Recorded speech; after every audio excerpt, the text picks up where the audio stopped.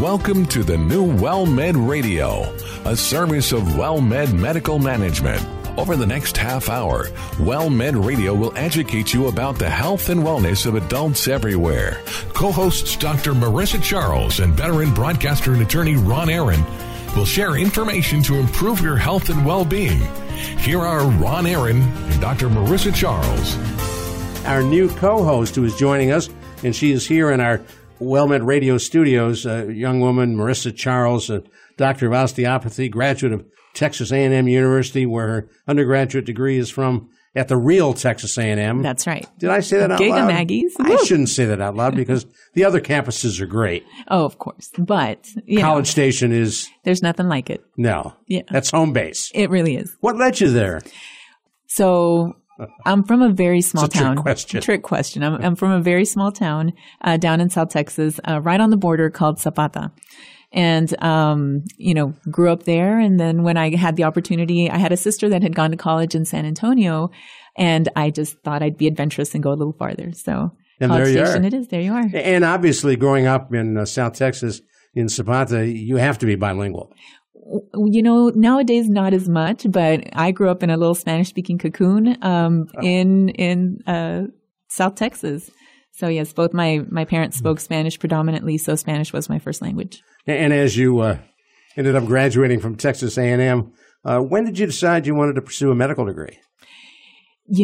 I initially started at A&M thinking I might want to do engineering. Of course. Yeah. And then I hated it. So I took a couple of AutoCAD classes and felt like that wasn't exactly right for me. And so I decided to pursue biology. I have an older sister who's a dentist, and she encouraged me to go biology to see if there was something in the medical field or dental field that I might be interested in. And I have a close friend who has an uncle who's a DO who went to TCOM, Texas College of Osteopathic Medicine, which is the osteopathic school. Back then, it was the only osteopathic school in Texas. Now we do have a new osteopathic program here in San Antonio. At University of Incarnate Word. That's right, UIW. So, but back then, that was the only opportunity for osteopathy, and I was just interested in that and decided to apply, and I got accepted. So, and for folks who don't know the history between the medical field, MDs and DOs, is one that was pretty rocky to begin with. The MDs kind of turned their noses up at doctors of osteopathy. It was pretty rude. Well, the first DO was an MD who found that he could offer a little bit more by learning to do manual medicine. So that's really the main difference at this point, that in osteopathic medical school, you're also taught some manual medicine. We call it OMT, osteopathic manipulative treatment. But everything else, as far as your pathology and anatomy and, all that you learn as far as your medical information is the same. And as time has gone on, you're equally accepted and I find that I have included been. In the same. Yeah, I've never felt that I had any difficulty pursuing anything that I wanted to do because of my degree. So no. And the other thing that people tell me is the difference between MDs and doctors of osteopathy. You do a lot more direct patient connection. You look them in the eyes, you touch them, you get more of a sense of who they are as opposed to that clipboard with their data. Well, considering that I've worked with so many fantastic MDs as well, I feel that perhaps because we have that manual therapy that we're taught, and so we are taught to lay hands on patients a little bit more. And sometimes when you're very busy, especially in a hospital setting, it gets to be challenging to do a lot of physical exam, but it makes you not shy away from it when you've been exposed to that much training. And what's interesting now, you can't have a conversation without bringing in the coronavirus, which discourages touching. You know what? That has absolutely thrown a wrench in the way that we were practicing before. Now we're social distancing, we're wearing gloves, we're wearing masks. It is a little bit more difficult to have that patient connection when you're having to use all of these, although they're tools and they're for our protection and for the patient's protection as well. But it does make it a little bit difficult to have that same kind of connection. Do you see a time when we'll go back? I think that we're going to have to find a new normal. There's going to have to be, once the levels of infection have decreased, we may be able to go back to practicing somewhat how we were practicing before, but I don't think it'll ever, not in the foreseeable future, that it'll ever go back to exactly how we were practicing before. Now, if you just joined us, hope you get used to and like that voice that you're hearing. She is our new co-host on WellMed Radio, Dr. Marissa Charles. She's at WellMed at Ingram Park, and we're delighted to have her on board. Marissa earned that undergraduate degree from Texas A&M, her Doctor of Osteopathy degree from the University of North Texas Health Science Center in Fort Worth, and completed her family medicine residency. She motored on down to Corpus Christi at Christus Spohn Memorial Hospital in Corpus, and then couldn't quite get all the way back to Dallas. You stopped right here in San Antonio, and we're thrilled you did. Well, I actually made it back down closer to home, down in Zapata, and I practiced there for a few years after residency. Got my loans paid back and got to participate with that community for a while, and then decided to move on up to San Antonio. Well, you mentioned going back to Zapata to practice. Mm-hmm. It is so tough to get physicians to commit to a small community. It definitely had its challenges. The nearest hospital was an hour away. It did require us to practice medicine a little bit differently, not having access to a CT scanner or MRI machine that could be done, quickly if you needed to identify that kind of a diagnosis or problem. No problem. I'll crack your head and go right in and fix that aneurysm. I can do that. Sure. As you think about, now that you're with WellMed in predominantly seniors 65 and older, and some commercial insurance patients down to 18 years of age, that part of the practice is expanding. But what is it you like best about what you're doing, and what is it you want to bring to WellMed Radio? Oh, well, great question, Ron. As far as the way that we're practicing here with WellMed, I find that I have a lot more of an opportunity. We are encouraged to develop those connections with our patients, to get to know them. The better we know them, the more accurately we can diagnose issues and try to catch them before they become a hospitalization if we can. We try to keep our patients using preventative medicine, trying to identify cancers and other, lung conditions. And everything that we can do, diabetes, for example, we see a lot of that, to manage medical conditions as well as we can before it becomes a severe problem. So, most of our patients will know we're calling them, we're trying to get them in, trying to get their labs done. We do have some patients, obviously, that are gung-ho and will show up and come in and are so interested, and some patients that we really struggle to get after them and find them so that we can take care of their chronic conditions in a way that helps prevent a more severe problem in the future. And that's the important part, that by intervening early on, easier to help somebody before they get sick. Absolutely. But also, if you know your patient well, which I believe WellMed gives us a good opportunity to interact with our patients and get to know them well, we can identify psychosocial issues as well. I know that Mrs. So-and-so doesn't have much of a family connection and doesn't have a lot of support in town. So she may struggle more, getting, especially right now during coronavirus, they may struggle with getting resources, getting food, getting her medications. And so making sure that we're calling our patients and offering them all the resources that we have available to us. It is so frightening for so many people. Many of the folks you deal with are retired. Not all. For example, I'm not retired, but folks who are retired don't face directly what literally 20-plus million people now face who are out of work. Absolutely. Out of work. A fellow I know who's got a wholesale food business talked about how before all this hit, man, they had great plans and they're doing well and business is growing and his trucks are rolling every morning delivering produce to restaurants to feed San Antonio. And then within 24 hours, he had no business. Gone. I mean, it's absolutely shocking. Yeah. He's a pretty creative guy, and he has turned what he's doing into a retail grocery. He's also giving food away to feed service employees who are out of work and can't buy food. Photograph in the Express News the other day, I'm sure you saw it, 10,000 automobiles in line to get food. I did see that. Here in San Antonio. Here in San Antonio. Unbelievable. People are struggling. Absolutely. 10,000 automobiles and family of 2, 3, 4, multiply that out. Those are folks who several weeks before that was not something they worried about. Life has changed in so many ways for so many people, and we do have to be cognizant that there may be so many patients that are stuck at home, scared to leave their homes, and need extra support to be able to get just their basic necessities. Because yes, either they're not able to work right now, or because of medical conditions are needing to stay home so that they can avoid getting exposed to the virus. So it's definitely been a change from how we were living and practicing before. And to its credit, WellMed has launched a program, WellMed Delivers, trying to deliver food and necessities to folks who can't get out and don't have the resources.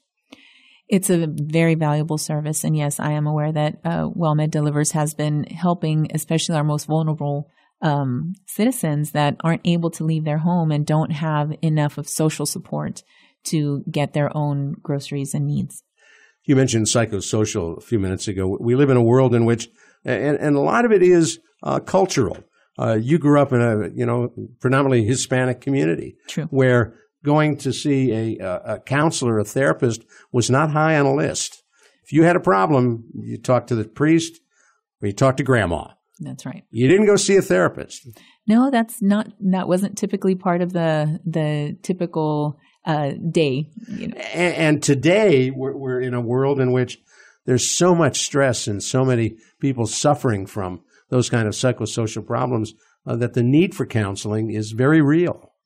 I agree. And the good thing is now there are additional resources for that in, telemedicine or in using resources digitally online. There are a lot more opportunities than there used to be, and people are having to take advantage of them.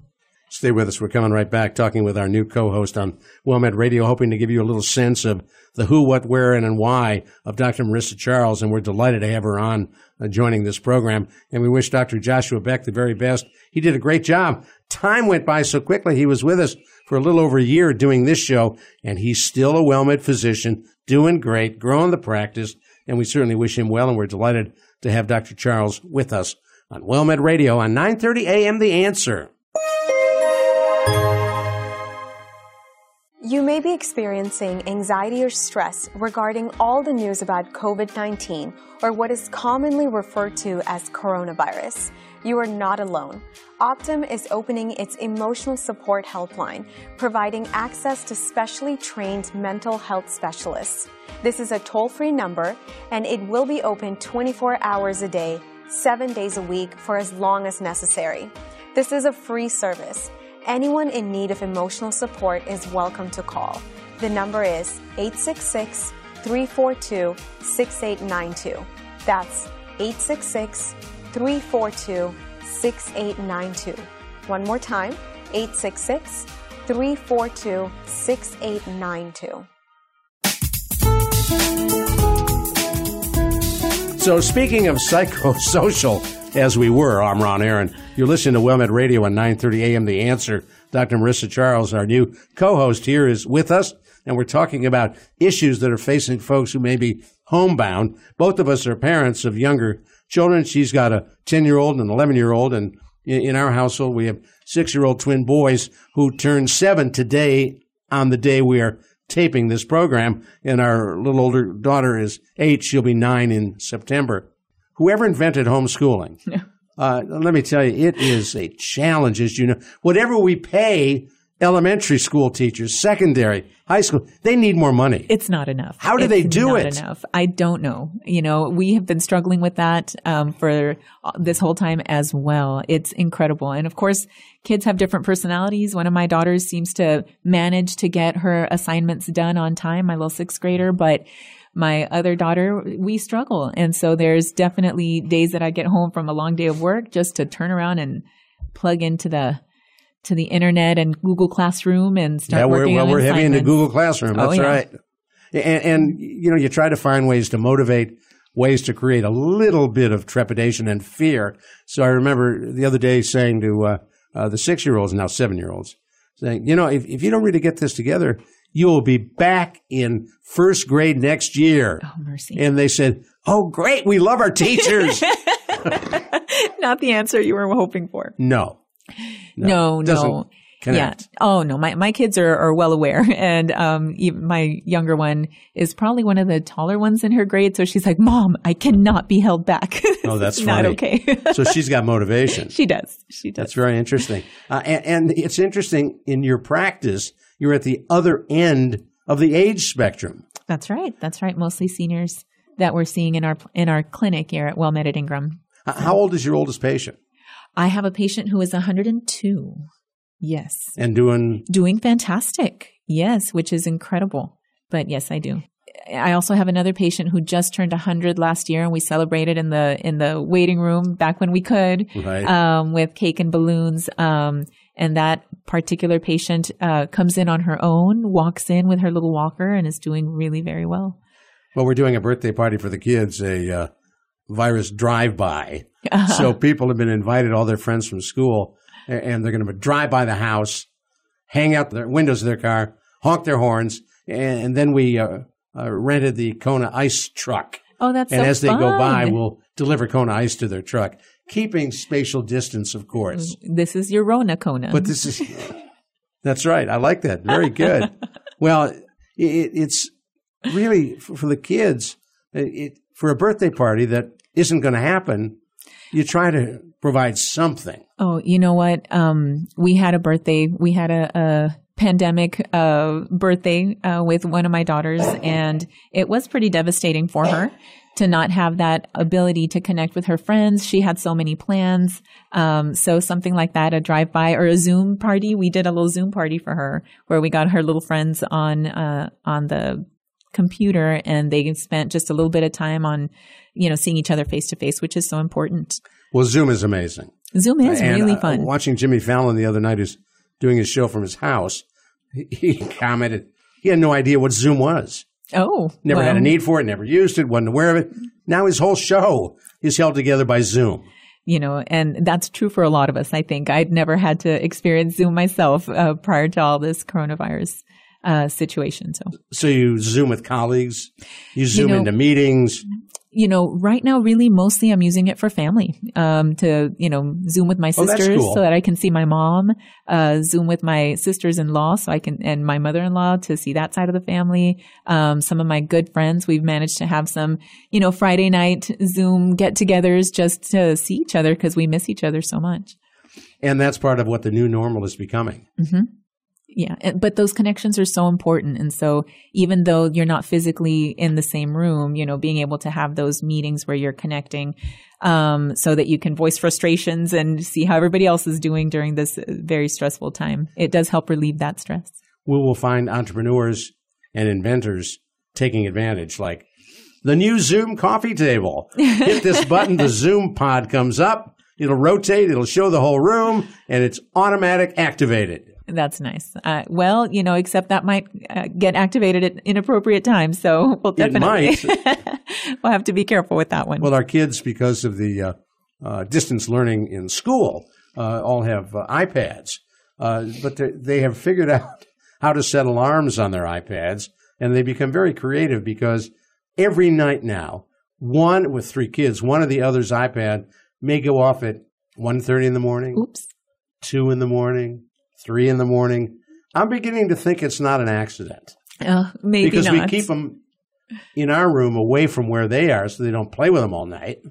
And so it's revenge. It could be. That's pretty funny. Yeah. So you might need to get to where you're checking before you turn them off. I have to remember that one. No, you're right about that. Yeah. When you look at the practice of medicine that you're engaged in, and I'm so pleased you agreed to do this show. We really wanted to have you on here because more and more the way it's being structured, communications is critical. If you're going to be talking to a patient face-to-face versus through telemedicine, in many ways, even though they're right there looking at you, there's still a barrier that you have to go over.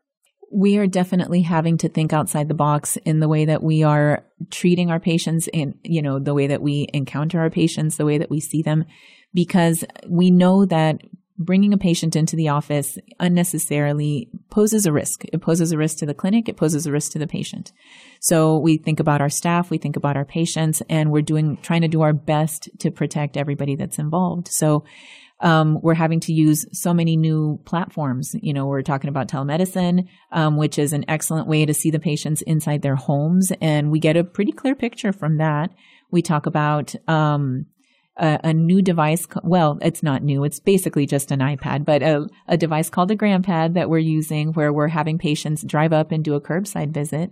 We bring out the iPad. We have somebody take their vitals and then conduct the majority of the visit looking at each other, through the GrandPad, which allows a little bit more freedom. Sometimes I do remove my mask so that they can see my face and see my lips as they're moving. So many patients do struggle with hearing loss. And conduct the majority of the visit that way. But then we'll still come out and evaluate the patient and do a short physical exam. But the amount of time that you're physically face-to-face to that patient goes from, maybe 30 minutes to less than 10.